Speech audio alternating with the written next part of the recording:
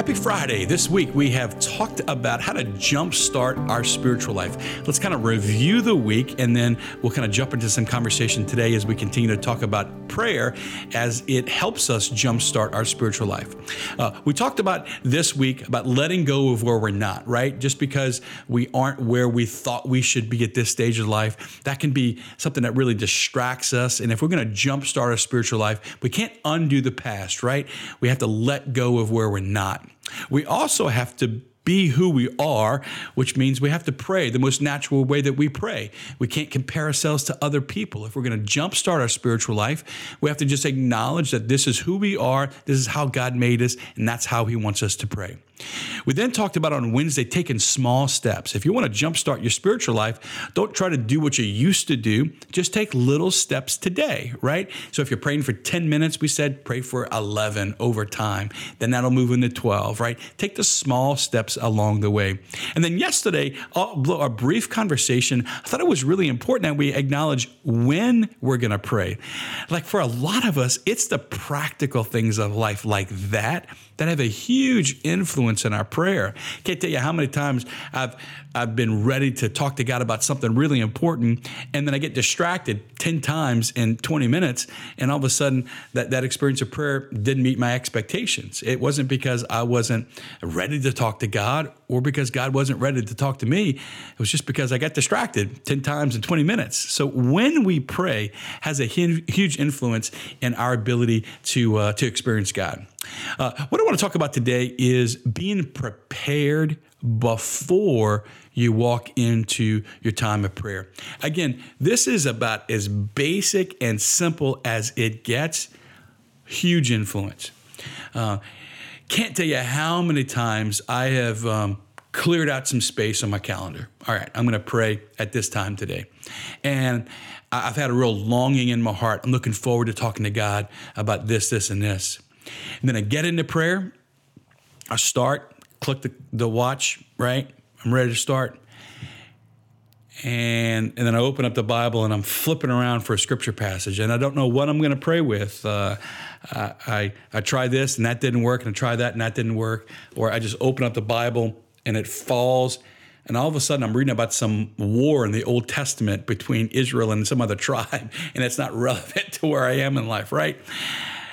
If I'm not prepared going in to my time of prayer, I'm going to spend way too much time in the early minutes trying to figure out what to do. Then I'm going to get frustrated because I don't know what to do and it's not easy. And I'm putting way too much pressure on myself in those early minutes. And now I'm no longer relaxed and I'm less receptive.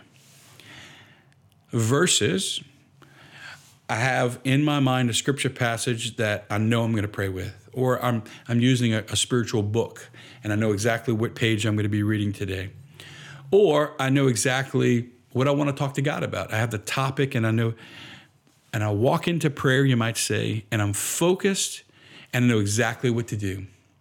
And it doesn't mean that that's a magic bullet that makes it all guaranteed for success, but it does make it easier to start. It does take the pressure off of me.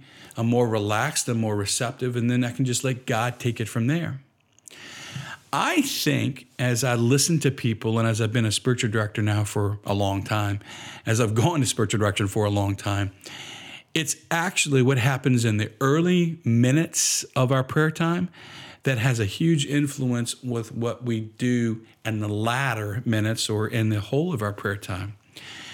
Be prepared. And here's a couple of things you can do to be prepared. Number one, know when you're going to pray, which is what we talked about yesterday. Number two, know how you're going to pray. And if you're reading a Bible passage in your prayer, know exactly what that Bible passage is going to be. Have it determined ahead of time. Don't do Bible roulette and just let the Bible open. While the Holy Spirit can work in many ways, the Holy Spirit also works in preparation. And there's less pressure on us. And sometimes the reason why when you open the Bible, it just falls to that passage is gravity, not the inspiration of the Holy Spirit, right? So be prepared before you pray with a Bible passage that you're going to have. If you're not praying with a Bible passage, if you are instead perhaps someone who likes to journal, or you're going to have a conversation with God, spend some time recollecting before you actually begin your conversation with the Lord. Locate your heart, locate your emotions that are there. Just be aware of what's going on in your life. If you are prepared to enter the conversation, then you're going to be more focused during your conversation. So, before you pray, know what scripture passage you're going to pray with, or know where you are and what the circumstances are in your life. Third and final thing that you can do in preparation is take a couple seconds before you pray and recall, what has God been talking to you about the previous couple days. My experience of God is that he's consistent, right?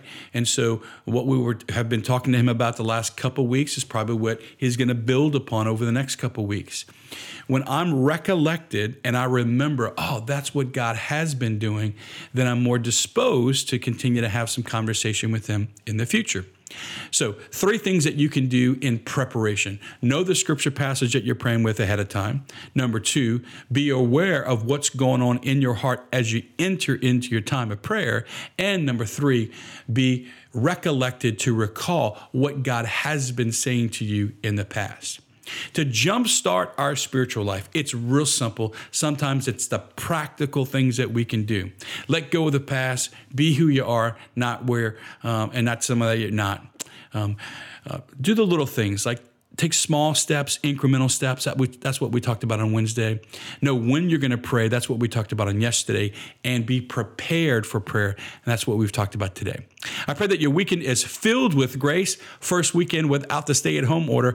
Be real smart. Be real discerning. Make sure you make good choices to include God in your life. Next week, we're going to have some conversation about the 5 most important things that we need to have in our life in this life without the stay-at-home order. So stick around for next week. It's going to be an awesome, very important conversation. I pray your weekend is blessed. And until I see you again on next Monday, God bless you.